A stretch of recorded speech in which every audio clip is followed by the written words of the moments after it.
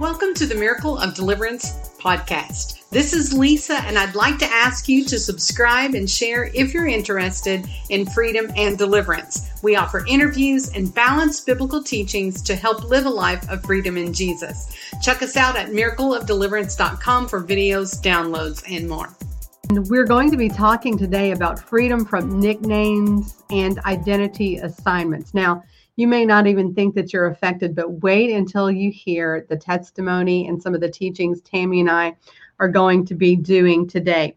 I've always been amazed and interested in the way people think about themselves. Prior to coming on, I started thinking about this lady in our church who is absolutely gorgeous. And, you know, oftentimes when you see pretty people, you just assume that they know that they're pretty. And with this person, that's kind of the way it was. And one day I just said, "Man, you are gorgeous." And she did this. And I was like, "What just happened?" She was like, "Oh, okay, whatever you say." And I was completely taken off guard that her core belief system was that not only was she not pretty, but extremely unattractive. And this woman she's got a great figure. She's got a great personality. She's beautiful in every way. And then one day, one of my friends was helping me in the office. She's very creative, very resourceful. And so I said to her, "You just amaze me at how smart you are." And she did that same look. It was like, "What?" And then she got really somber and she's like, "No one has ever said that to me before." And I was pretty shocked that she had zero idea about her value. And then one other example, we have had someone in the church who had been on drugs all their life, strung out. Well, I didn't know them. I'm not from this area originally, so I didn't know her. And so we're talking one day, and I said, "I can't even picture you strung out." And she gave me that look, and she was like, "You're kidding me." Because in all three of these situations, they so were attached to either a former identity or an identity that wasn't real. And if we're not careful, we can float along in life thinking one thing is true when it's not. Not only do we take those identities and see those in ourselves, but we automatically think we see how other people see us. So we're going to talk about those effects today. We can speak life or death into people. And God actually does that. I wrote down a few examples. In Genesis 17:5, God changes Abram's name to Abraham so that he would be denoting that he would be a father of a multitude of nations.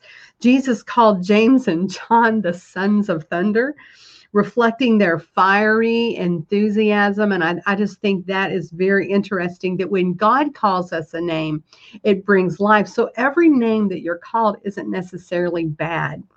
I would say for those with children, because I'll probably forget to say this later, if you have called your child a name and it was good, they may not see it as good.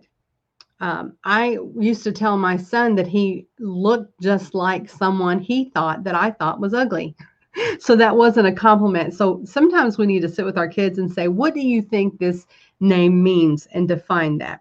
Okay, so good fruit comes from good seed. So you can sow good words.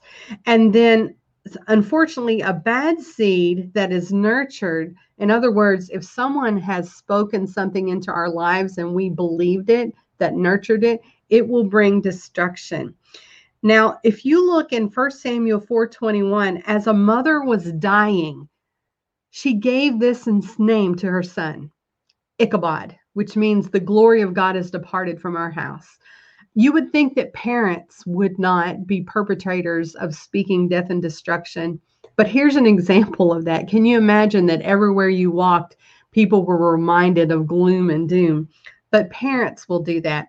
And before I bring Tammy on, I talked with Amber, who is a therapist friend of mine, a co-author in my book, in our book, Driven to Be Free from Food Addictions and Eating Disorders. I said, what would you want to make sure that we mention? And she said, not only are words destruction, but they are triggers. She deals with children who, if you say a specific word that a parent or a teacher has said, it will immediately make them angry. So what we're going to do today is talk to you about breaking down lies and pulling off of those triggers so that we're no longer affected by it. One scripture, and then I promise I'm bringing on Tammy. Matthew 5:21. Now, I want to read this because we often take our words and don't see the value in them. But as believers, we are told how to act and how to behave. Take a look at Matthew 5:21. You have heard that it was said to those of old, you shall not murder, and whoever murders will be in danger of the judgment. We've heard that scripture before. Verse 22. But I say unto you that whoever is angry with his brother without a cause shall be in danger of the judgment. And whoever says to his brother, Raca, shall be in danger of the council. Whoever says, you fool, shall be in danger of hellfire. And Raca means empty head. Basically, it's talking about name calling.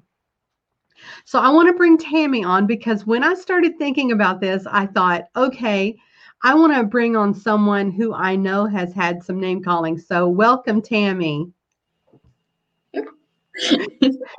We're so glad you're here. I want to tell the story about what happened because This has been on my heart. And when I contacted you, and actually I didn't get a hold of you until this morning, I said, I want to talk about freedom from name calling and from having an identity of a bad nickname. And you said to me, oh, well, my lights are going out in here. You said to me, oh, well, I'll think about that, but I haven't really been set free from any of that. And I was like, really? Because I was like there when it happened. How did that happen that you were so far removed from those things that at one time had been so painful? Deliverance. It's gone. Well, you started thinking, and once you started thinking, you came up with some names that you were called in elementary school. Do you want to share any of those? Yeah, I was like in my first grade, I was called stupid because they said that I couldn't read fast enough. So that hindered me for many years of being in front of people and even talking to people because I was so afraid that somebody would start calling me stupid. And then in middle school, I was called like fatty, slowpoke, ugly duckling, fatty two before. I know people have heard that one before. Roly poly, big girl, big mama. I mean, the list could go on. I had a whole list of things. And it's just like I could walk into a room and somebody would say, "Oh, there's that fat girl. That's that fat Tammy." You know, so I would always hear that. And if you wore elastic in your pants at school in the middle school, you were even called worse names than elastic fatty and stuff like that. So I stayed away from elastic pants because I was afraid of that because there was a girl at school that they did do that to her. But even like in gym, I was ashamed to put on shorts and stuff because I was so afraid that somebody was going to start calling me names. But just walking through the hallway and you have somebody look over at you and go, "Oh, hey, fat girl." And, you know, it hurt. So every time I looked into a mirror, I didn't see me, Tammy. I saw a fat girl. And it's almost like it could add on weight to your image because you're looking at yourself in the wrong way. So, and then when I went into high school, 17 years old, I did have an incident where I became pregnant, and it was a forced, basically rape. So might as well just say the word. And I became pregnant. So, and a friend of mine found out, and she actually spread rumors. So it went from mean girl, you know, basically she was being a gossip, and I would walk through the hallway and somebody go tease, slut. I was called a whore. I was called all kinds of names. So all those things hindered me throughout my life, even in my marriage, because, you know, Roy can look straight at me and say, "Oh, you're so beautiful." I'm like, "No, I'm not." And then I want to say that if your spouse or if someone says a compliment. You're pretty. I love you. I like being around you. And you can't receive it, there is an issue that we're going to show you how to resolve today. Do you have an easier time now receiving love? Yeah, I do. I mean, just like I think you've came up and said something to me, and I'm like, oh, thank you. It's not. So, I mean, there's been different situations that other people have commented me, and I'm able to take it. I don't second guess it. I don't, sit there and go through those emotions of, oh, this is what I am. So, I had a person come up to me one time. She said, every time you look in the mirror, she said, you look at yourself and say, you're a beautiful woman of God. And that really helped. That really, really helped. I mean, because I didn't see that. So now, I want to mention one other thing before we dive into this, because this is a shocker to me that one point I needed something clerical done, and you're like, no, that's not me. That could be Linda, but that's not me. And I was like, what? And you said, I just can't learn computers. And that is so not what I know about you. And then over the last few weeks, you're on a computer right now. Yeah, and that intimidation is letting go. Where did that come from that you weren't smart enough to operate a computer? A person that I worked with at another job, I had to be on a computer 8 hours a day. And if I had a question about it, and like doing spreadsheets or something like that. And I used to do spreadsheets all the time, all kinds of stuff, make flyers, the whole works. And one day I had a question and she squished me. It was like she squished me down so hard and was so negative, and just she had a lot of things going on in her life, and that's what she did. She just attacked me over it. And it was like, then I looked at a computer as being mean. It became an enemy to me, because that's all I could relate to was, okay, that computer, I made a mistake, and how am I going to handle this? So I put away a computer, would not touch them. Roy got me one, and I never touched it. He used it all the time. And then one day, I was like, Roy, I said, I need another computer. So we found one, and I came from Windows 8, and now I'm at Windows 10. So it's totally different, and I'm starting to learn. I remember one day texting you going, hey, guess what I did? It was so, it felt like a revelation that I was able to do that. So, yeah, I'm on a computer today, and I'm so excited. Well, these bondages, they do so much. I mean, the torment and the bondage keep you from doing what you want to do. And the power of life and death is in the tongue, the Bible says. But our confession is so important that in Christianity, it is our confession that actually brings us into Christ, confessing him. So it is important what we confess over ourselves. I want to bring up one other thing that you mentioned. I know this to be true with more people from the standpoint of rape. So here you are, have experienced a violation, and the enemy doesn't back off just because you're having a bad time. And then people look at that, and at a time when you should have had nurturing, you should have had affirmation, you should have been safe, that's when the mean people come out. Right. I know other people I know a woman who was gang raped, and when one of the boys went back to school, when somebody wrote slut on her car and did other mean things to her. We have to be really careful about judging lest we be judged, and also entering in that we're not murdering people with our mouths, right? Mm-hmm. So when I first met you, you still had some of those old identities, saw yourself just like you did in school. And we're going to talk about some of the ways that the way that you can get set free, and just go through these, and you can just interject anytime that you want to, Tammy. I trust all the good wisdom that you want to share. Now, if you begin thinking about the viewers, if you start thinking about any name you've been called or any accusation, you're dumb, you're a jughead, whatever it is, make a note of that, because you're going to need those in a minute when we renounce them. Now, there are some people that just aren't affected. It's like, I chose not to believe that. It didn't get ingrained in me. And so, this teaching basically will just be good for you for the future. There are some people who were affected and didn't realize they were affected. where they're like, that didn't bother me, or there was no truth, but there was some deep-seatedness. I've told you the story before, Tammy, about my husband worked for like 4 years in the coal mines, and in the coal mines, everybody's got a nickname. And he was waiting for that moment that he was going to be a name. If your nickname is like gorgeous or, big muscles, that's not a big deal. But one day I sent a Twinkie, back when we ate sugar, to in my husband's lunch bucket. And he noticed there was a guy eyeballing him. And he went, oh no. He knew it was going to happen. So later on, somebody got on a walkie-talkie and they were like, hey, Twinkie.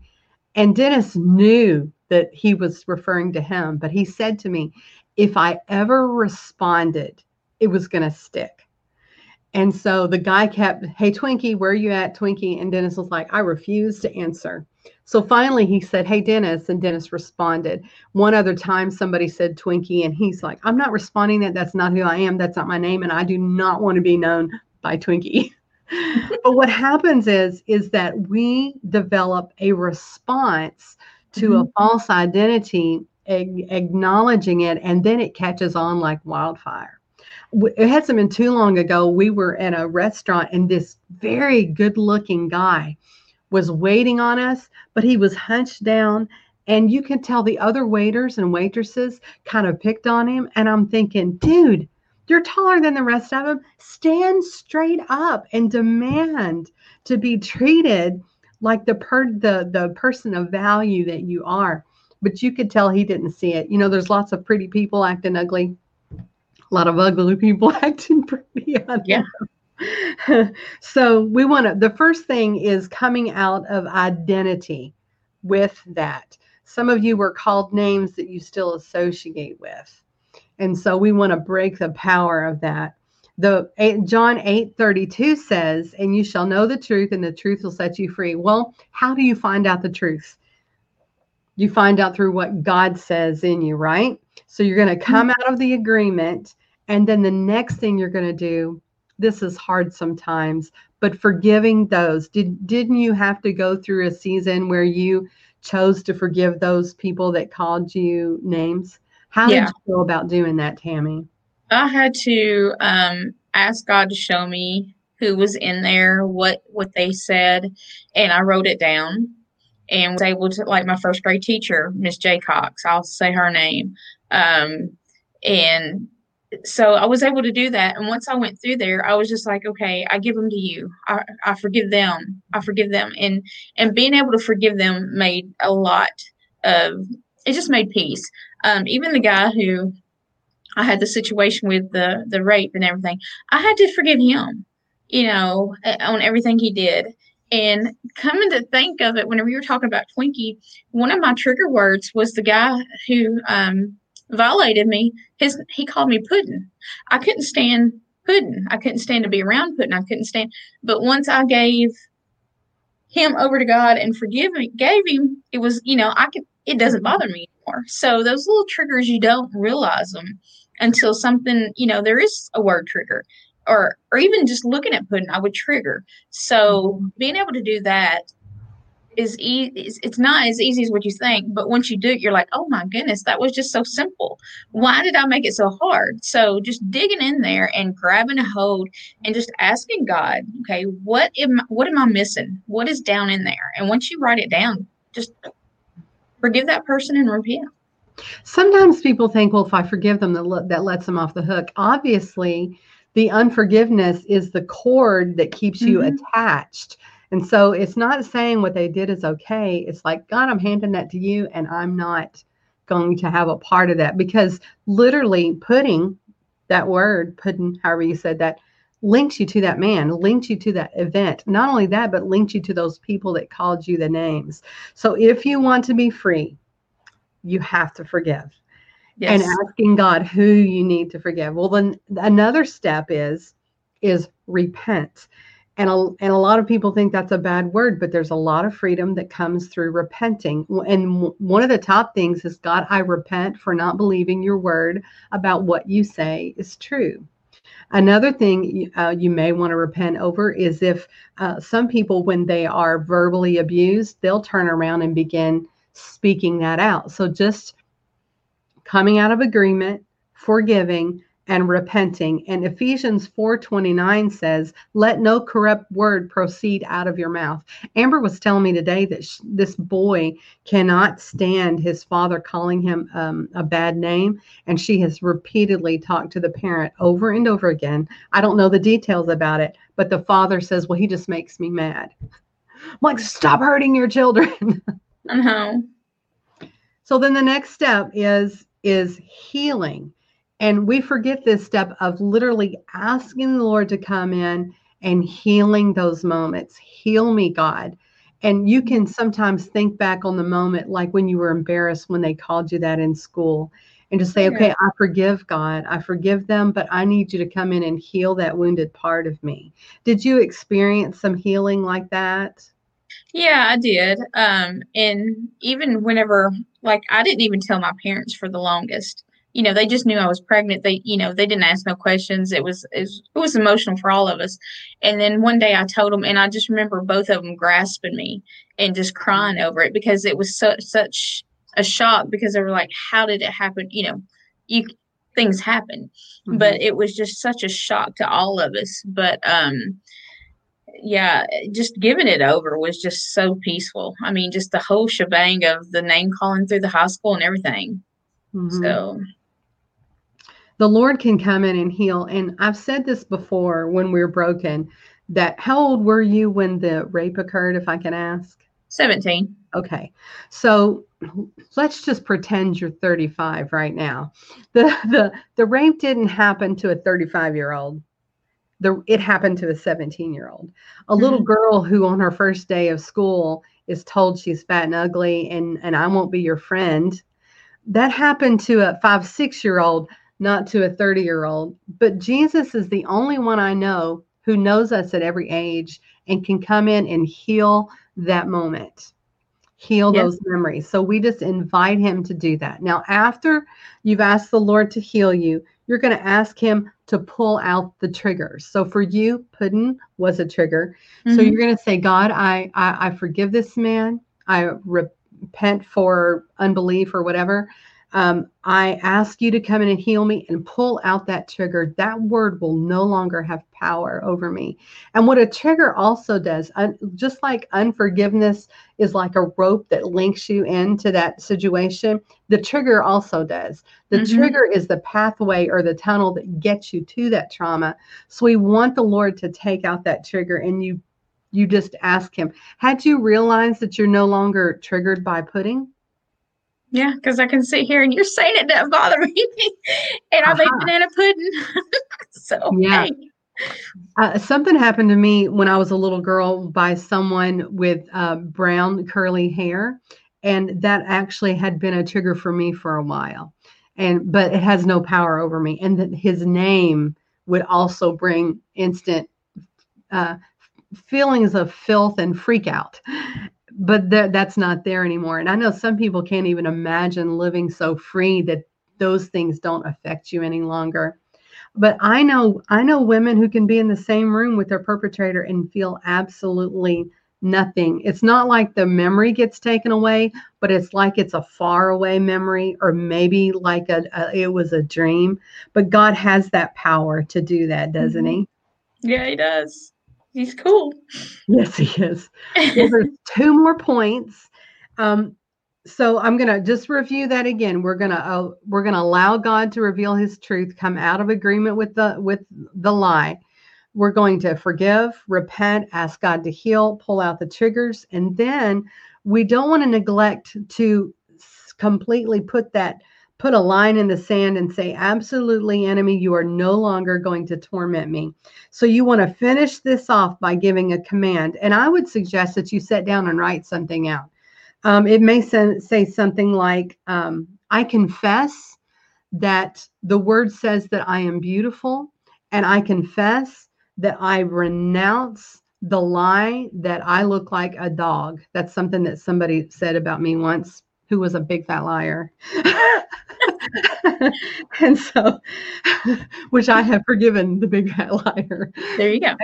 And so you want to just write that out and just say, I confess what you say, God. I confess that I have as much intelligence to do what I need to do because you provide for me. Just write the word and the truth out.